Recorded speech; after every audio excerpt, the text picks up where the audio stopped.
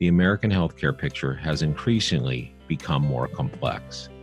The advent of the Affordable Care Act and other changes have ushered in literally thousands of new healthcare insurance coverage options. These options change all the time, and each year new plans with new rules and requirements do spring up. We'll explore this further in this edition of the QMC Board and Collar. We're glad you're here. Welcome to the QMC Board and Collar, news and thought-provoking discussions for today's emergency medical service provider. The Board and Collar podcast series is brought to you by QuickMed Claims, a national leader in emergency medical transportation revenue cycle management and reimbursement consulting. Now, your host for today's podcast, QMC's Director of Client Services, Gary Harvat. Arising within the new healthcare landscape has been the necessary evil called the pre-authorization. Our reasoning is simple. Not all transportation for medical reasons is conducted in an ambulance. While our billing office is heavily devoted to ambulance billing, we also work on behalf of a number of clients that provide transportation by other methods, including wheelchair vans, and vehicles outfitted to transport persons by other methods, including wheelchair vans and vehicles outfitted to transport persons on stretchers that are not ambulances, most commonly referred to as stretcher vans. Pre-authorizations issued by insurance companies can affect reimbursements for ambulance transportations and other modes of transportations alike and affect the non-emergency/routine transport side of your line of business. Emergency trips are not affected by these rules in almost all scenarios. So, what is a pre-auth? Like the name suggests, a pre-authorization is a form of approval that the described mode of transportation is acknowledged by the patient's insurance company that they are aware that the transportation is to take place. It is important to understand that while for some insurances, the pre-authorization is also a notification that reimbursement will follow the transport, for other payers, that may not necessarily be the case. We find that many insurance companies will represent the fine print that the pre-authorization is not a guarantee for payment. Those insurance companies provide written guidance that the pre-authorization, while a required step on the path to receiving payment, is only one piece to the reimbursement puzzle.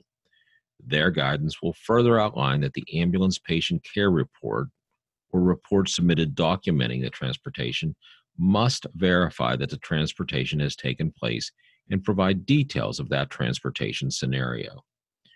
For the ambulance, the guidance will extend to explain that a patient care report must be submitted along with the claim to prove that the patient met the insurance plan's medical necessity guidelines.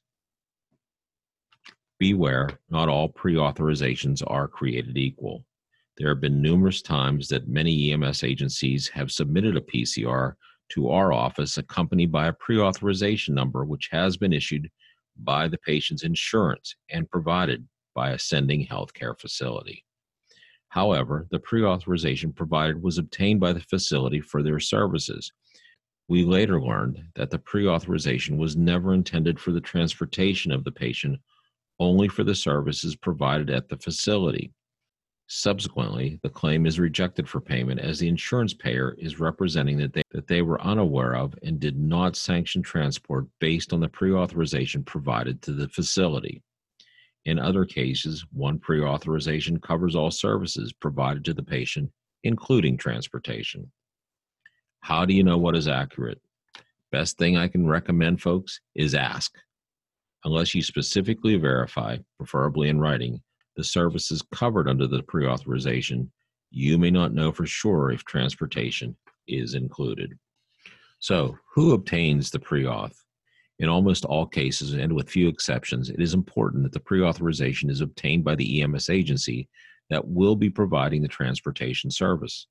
Of course, there are variations to this rule, as there are times, as I explained previously, that a facility may be granted a blanket pre-authorization, but it is important for the EMS agency to secure a pre-authorization that is specifically intended to cover the patient's transportation. Additionally, the presence of the pre in the word pre-authorization denotes that the approval should be obtained prior to the transport, We strongly recommend that the pre-authorization be obtained in writing, such as through a fax or email, and be included with the supporting documentation when the PCR is presented to your billing office. Your billing office, unless in-house and part of the pre-trip scenario, cannot request and obtain a pre-authorization after the fact. Folks, know your payers. The key to successfully navigating the pre-authorization maze is to know your payers well. Learn the rules and expectations of the major insurance players in your market. If your EMS agency is a participating provider, be sure that you are aware of the pre-authorization rules for the plan that you are participating with. Be certain that you read the participation agreement carefully before joining the network so you can educate yourself and your staff on the expectations of the payer. Develop standard operating procedures for your call intake and administrative staff to follow so all persons in the loop understand how to request and successfully obtain a pre-authorization prior to scheduling the transport. I hope this information was helpful to you.